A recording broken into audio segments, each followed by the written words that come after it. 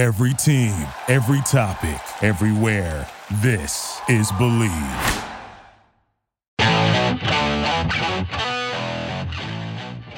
This is Jeff Fedotin with Believe in Chiefs on the Believe Podcast Network, Kansas City's #1 sports podcast network, the only place with a show for every team in KC and more.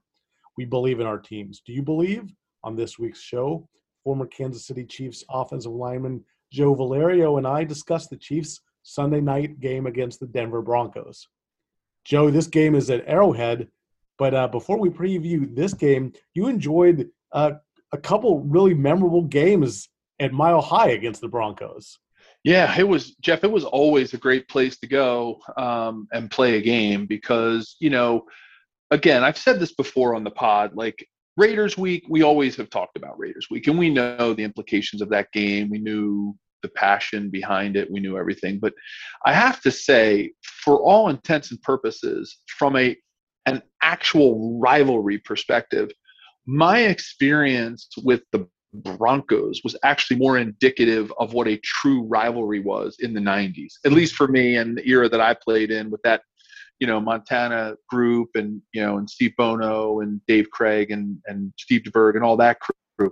The Broncos were much, much more of a rival, air quotes, right? Rival than the Raiders were. Cause we just kind of like, no offense, but like we owned the Raiders during that era. And it wasn't, yes, it was Raiders Week, but the feeling that you got when you went to Mile High and you'd see Elway come out of the tunnel, and to hear that crowd and shaking those stands, and it was really special to go there and play. And I think, that was for me more of a true spirited rivalry than even the Raiders. And that's why the games were always so special. And going to Mile High was, it was just like, it was magical, right? And some of those games, right? The Montana Elway shootout Monday night, God, I was so lucky to have gotten my number called in that game and scored and been one of the touchdowns in that game. And, just thinking back on like Al Michaels saying my name was like, what the heck is going on as a lineman? Short of,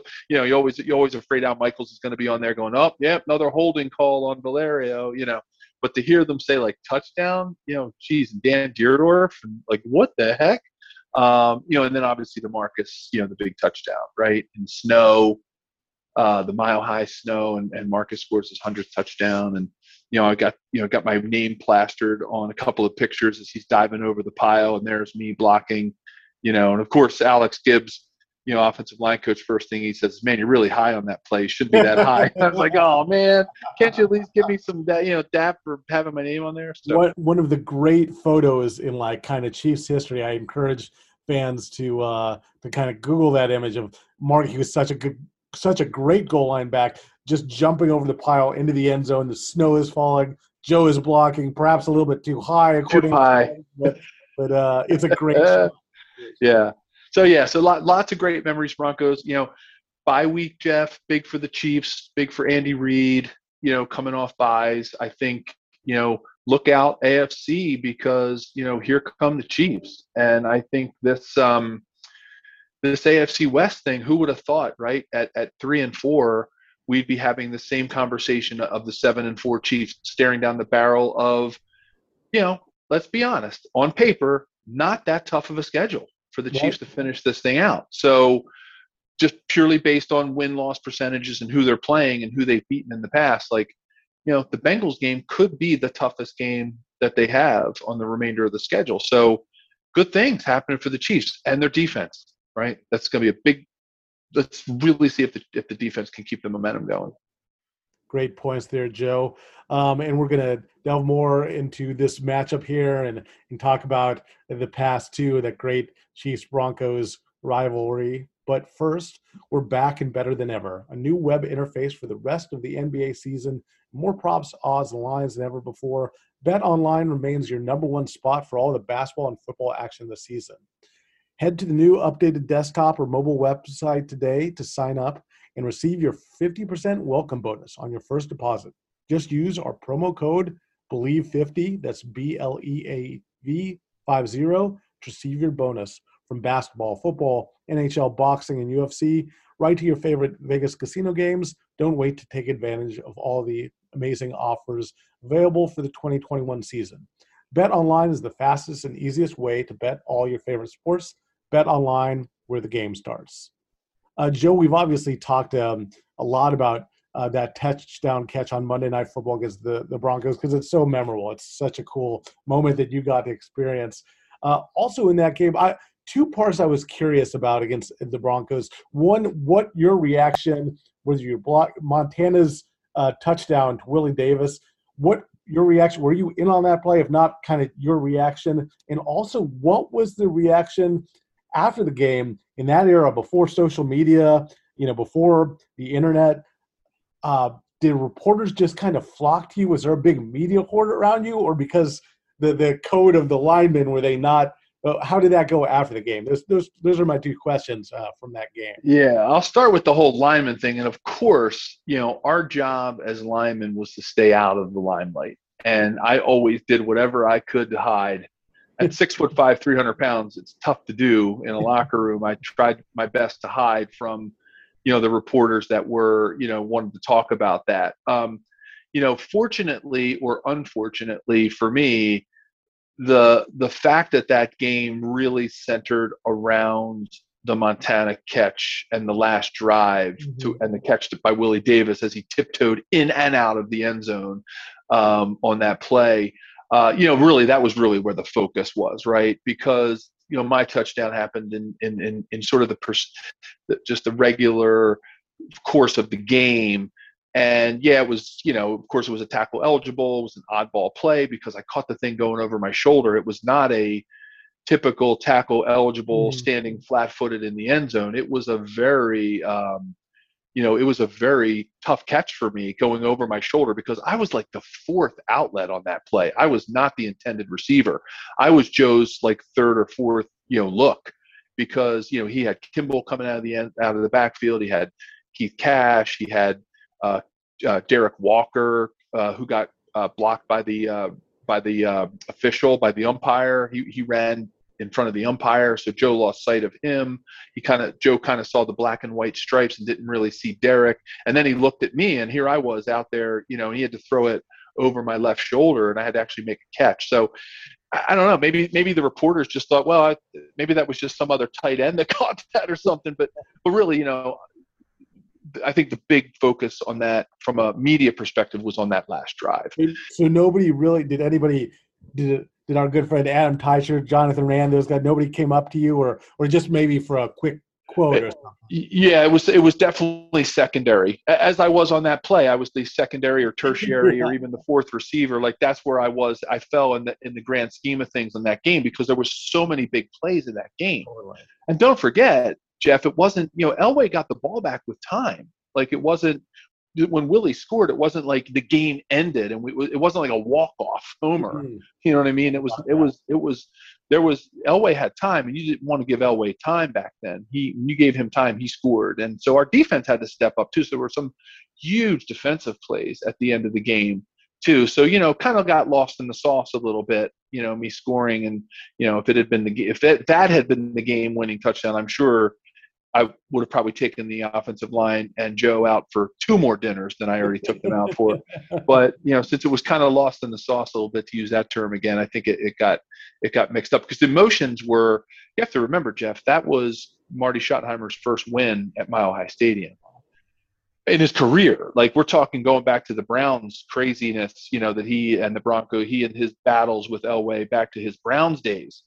Right. So like Marty had never won at Mile High Stadium. So there was that too. So they had to get that vetted out with Marty, with Coach Schottenheimer and with the players about what it was like to get Marty his first win at Mile High. So, scoring was great. And it was, it got some pub, but there was a lot of other storylines in that game that were, really big time. And the fact that it was Monday night, right? I mean, it happened on Monday night. So there was a lot going on in that. There's a lot to unpack in that game. And, I have to say, Jeff, you mentioned like the emotions after the game. And to me, the biggest emotion besides winning, and beating the beating the Broncos at their place on Monday night was really doing it for Marty, and winning that game for Coach Schottenheimer and getting him his first win at Mile High and getting that monkey off his back.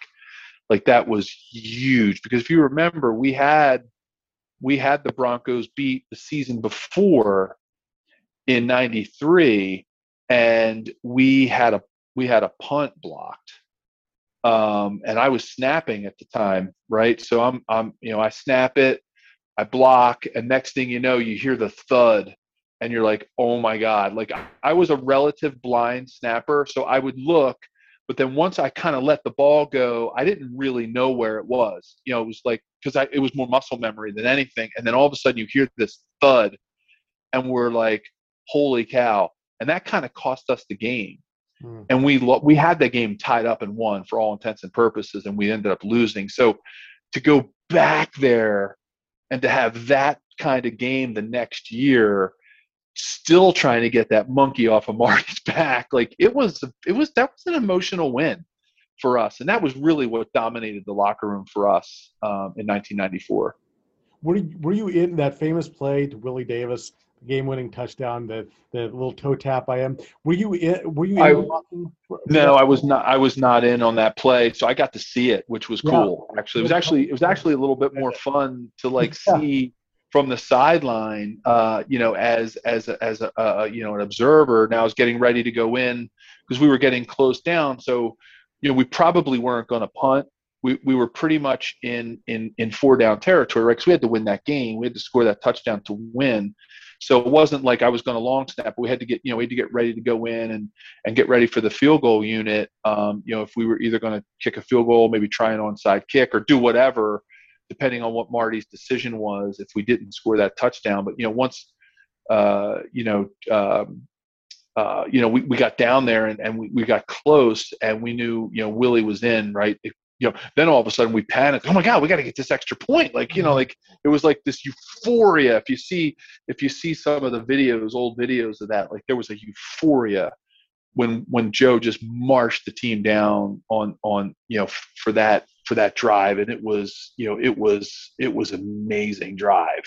And it was a lot of people that participated in that. So fortunately I got to watch it getting ready to go out with the field goal unit. So I was like there and ready to go. I wasn't just like, sitting on the bench watching it on the big screen. Such a cool memory. Thanks for taking us through that, Joe. Well, say goodbye to dull gifts. Lightbox Lab grown diamonds are the brightest gift of the year.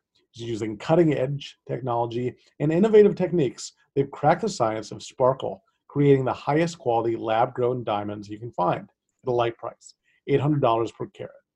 They have the same chemical makeup of natural diamonds, but just are grown in a lab. Because of their process, they can create stones in blush pink and beautiful blue, as well as classic white. Lightbox lab-grown diamonds are the gift they'll never want to take off, priced so they won't have to. They really do make any outfit sparkle. Visit lightboxjewelry.com to add sparkle to your holiday shopping. That's lightboxjewelry.com. Lightbox diamonds, never a dull moment. Joe, so back to this upcoming game here on Sunday night. Should be fun.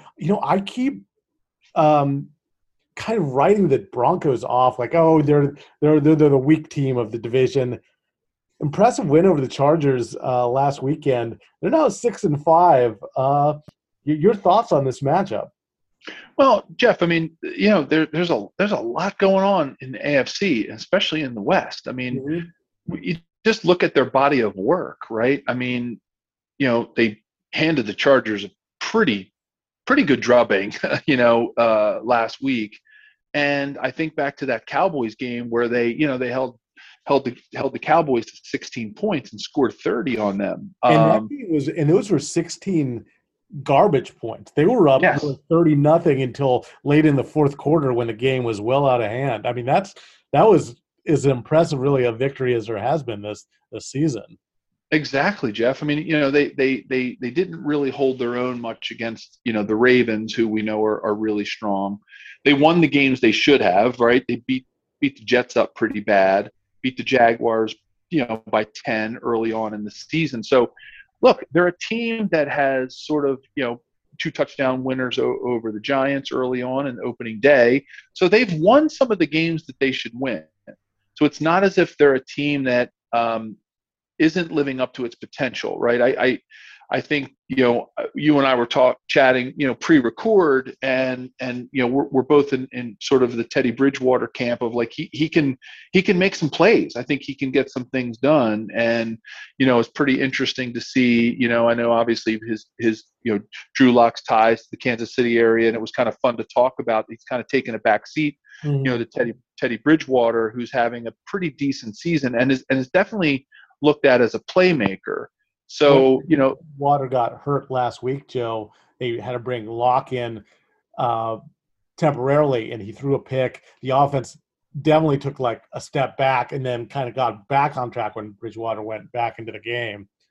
Great point, Jeff. Great point. And, that says a lot, right? That says a lot about what Bridgewater's doing with this team. I mean, I think they've got a decent, pretty decent receiving crew. Maybe Noah Fant's not having the season that we thought he was going to be. As, you and I talked about him last season as a young player who we could ultimately maybe see, maybe not in the Kelsey stratosphere, but definitely in the Darren Waller type, or even like a Zach Ertz, who's now obviously with the Cardinals, who was, the former Eagles great. Like we saw him in that kind of, so he's not having that season that we thought, could have. That could be just maybe some of the stuff that they're doing with Teddy. So, I think he can make some plays. He can make some things happen. I think they've got a pretty decent, kind of running back by committee game going on.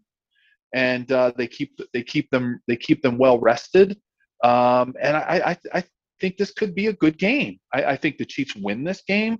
I don't think that the Chiefs, unless they make some big major mistakes, are going to let it get out of hand.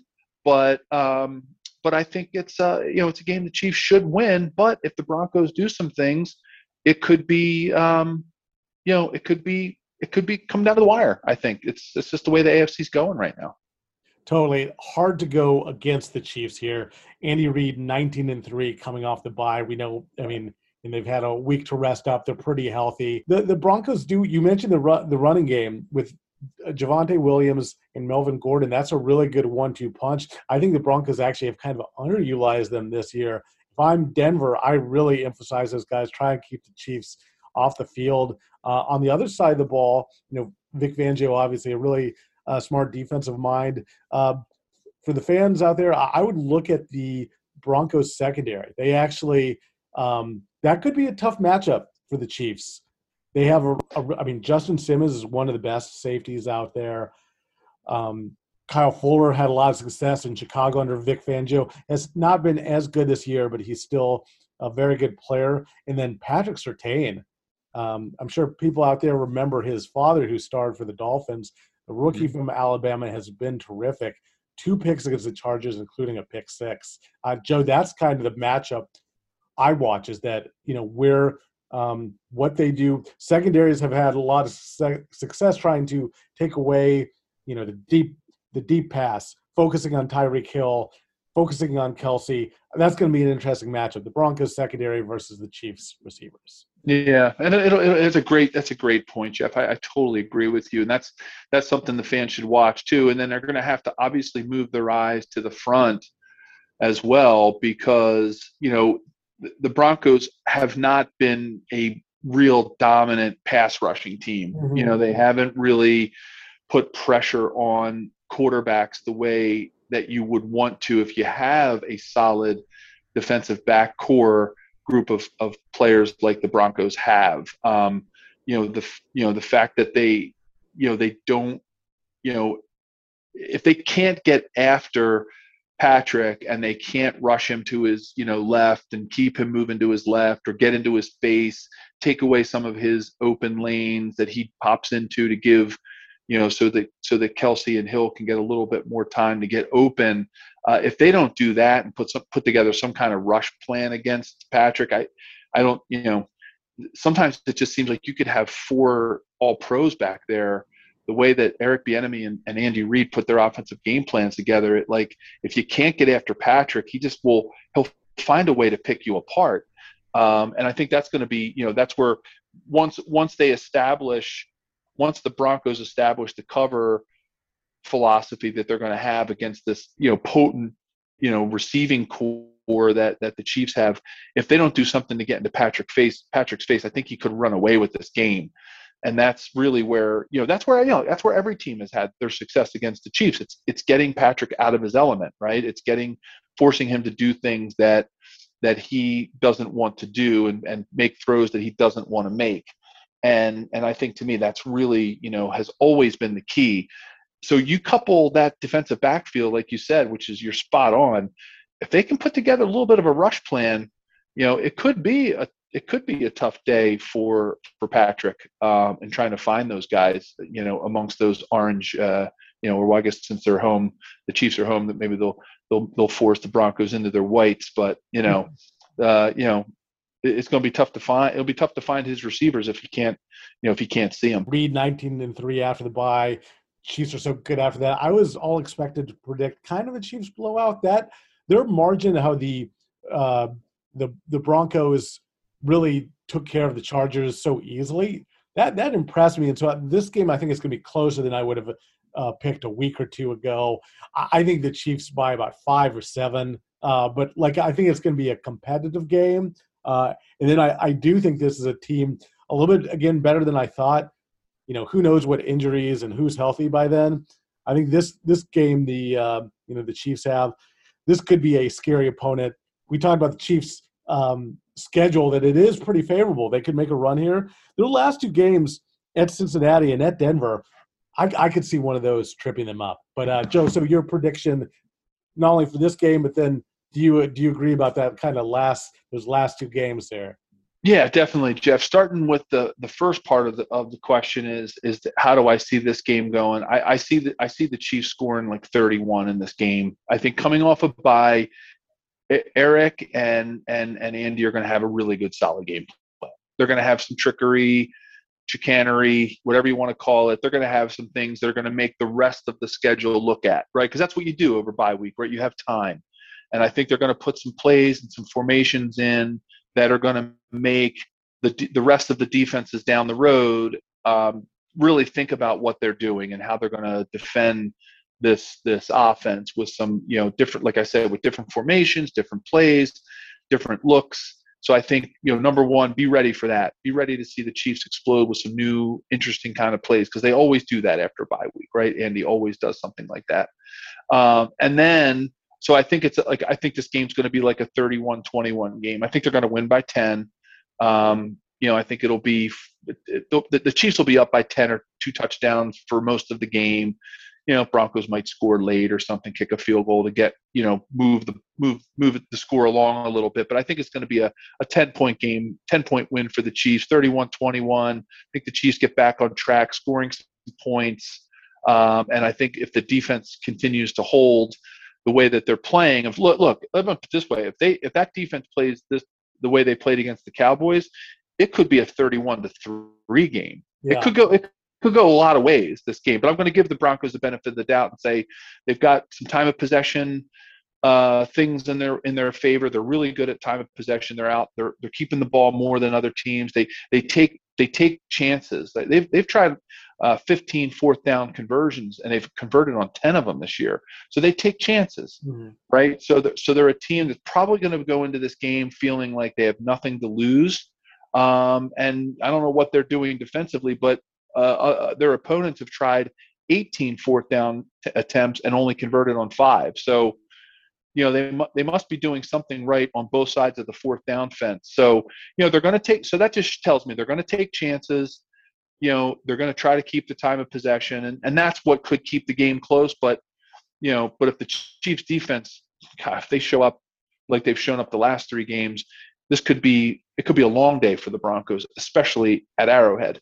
If Teddy Bridgewater can't hear, which you can't at Arrowhead, it could be a tough one if he's got to come from behind and get into passing situations. So, So and then I agree with you, Jeff. I think look, it's going to be tough for them to win out, right? Because they're going to be, they're going to be facing some opponent. They're facing pretty good win-loss percentage here between everybody having, being on the right side of the fence as it relates to wins and losses.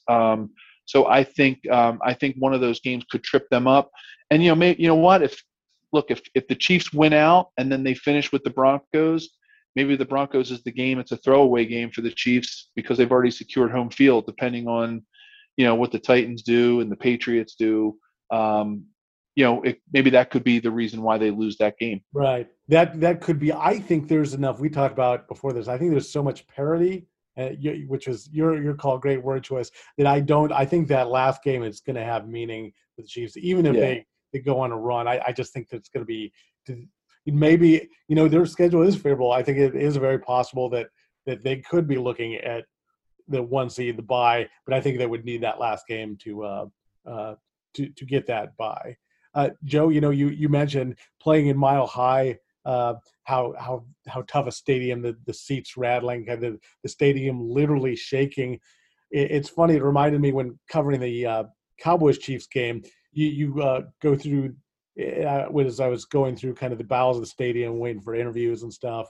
Well, now Mile High has, or well, we still call it Mile High, but the stadium, a really smart, savvy home field advantage. The kind of a subliminal thing they have written on so that it's right on the tunnel as the opposing team takes the field. They have the elevation level, just to remind you. So I was curious if that was around when you were playing them. And also it's funny, the Chiefs, I thought this was super smart. The Chiefs answer, they now, for the opposing team, as you go through the tunnel onto Arrowhead, they now have the loudest stadium. They have the decibel level that they set the Guinness Book World Record. I think that's, again, very smart. Get in the, doesn't hurt to try and get the opponent's head a little bit. Oh, totally. No, you got to do that, right? You got to play the psychological game. And I don't remember ever seeing the elevation, but man, I know it was always an issue. Yeah. I know the trainers would always survey us after the game. We would do a 3 or 4 question survey about how we felt playing there. Marty's philosophy with playing at high elevation was go as late as you possibly can to play that game, and your body won't actually have time to adjust to being in the altitude. So therefore, it won't affect you as much. Mm-hmm. So we always treated that game just the same way we treated every other game. We went on Saturday night, slept in Denver on Saturday night, got up on Sunday, played the game, and that's the way that he treated that game. We never went early to Mile High because he felt like the less time you spent there, and I'm sure he was talking to scientists about it. Knowing Marty as prepared as he was, he's probably got, world famous scientists working on it, but that was always his philosophy: is get there late, don't even think about it. And play your game. And, I don't ever remember having to see players sucking down oxygen, with masks on, and, maybe Marty was onto something, but however, Marty had only won there that one time up until that point. So maybe we were doing things wrong. I don't know. But I know for a lot of players, they basically never really felt like it affected them. So I guess kudos to the Broncos for at least trying to make it psychological and think, oh, well, here you are. But the stats show it. Field goals, right? You just look at the data, field goals at Mile High they're off the charts, like long, from a distance perspective, the average field goal, that you can make there. So there must be something to it. I just don't know, if it's something that in a 60-minute football game that players are really going to feel. There's something to the home field advantage that when you have a transcendent player, it becomes more of a thing. Elway, another reason that game you participated in when you had the touchdown Monday night was such a big deal is just Elway was so good in the fourth quarter with his comebacks he was such a great quarterback. And I think that added, so the teams are a little bit tired and you have this quarterback is going to be good playing. Right.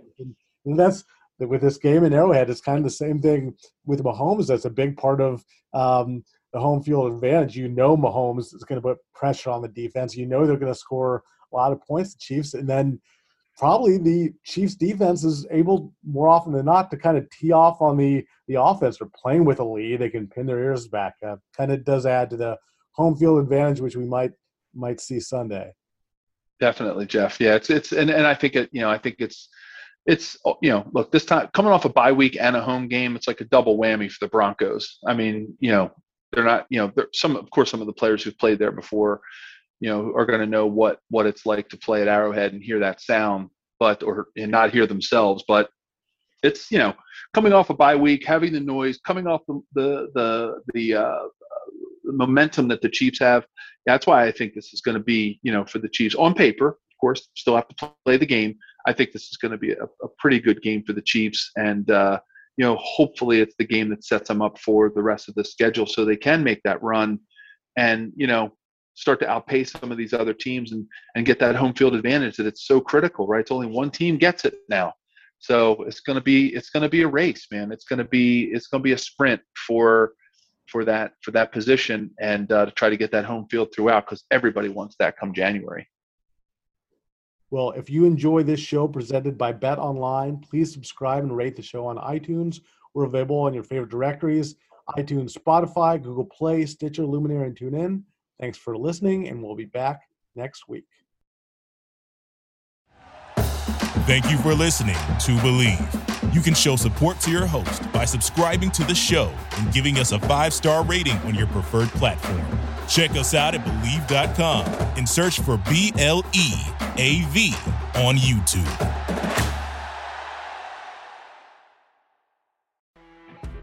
You know when you're listening to a true crime story that has an unbelievable plot twist that makes you stop in your tracks? That's what our podcast, People Are the Worst, brings you with each episode. I'm Rachel. And I'm Rebecca. We're identical twins who love true crime cases that make you say, didn't see that coming, and we hate the people responsible for them. Listen to People Are the Worst now on Apple, Spotify, or wherever you get your podcasts.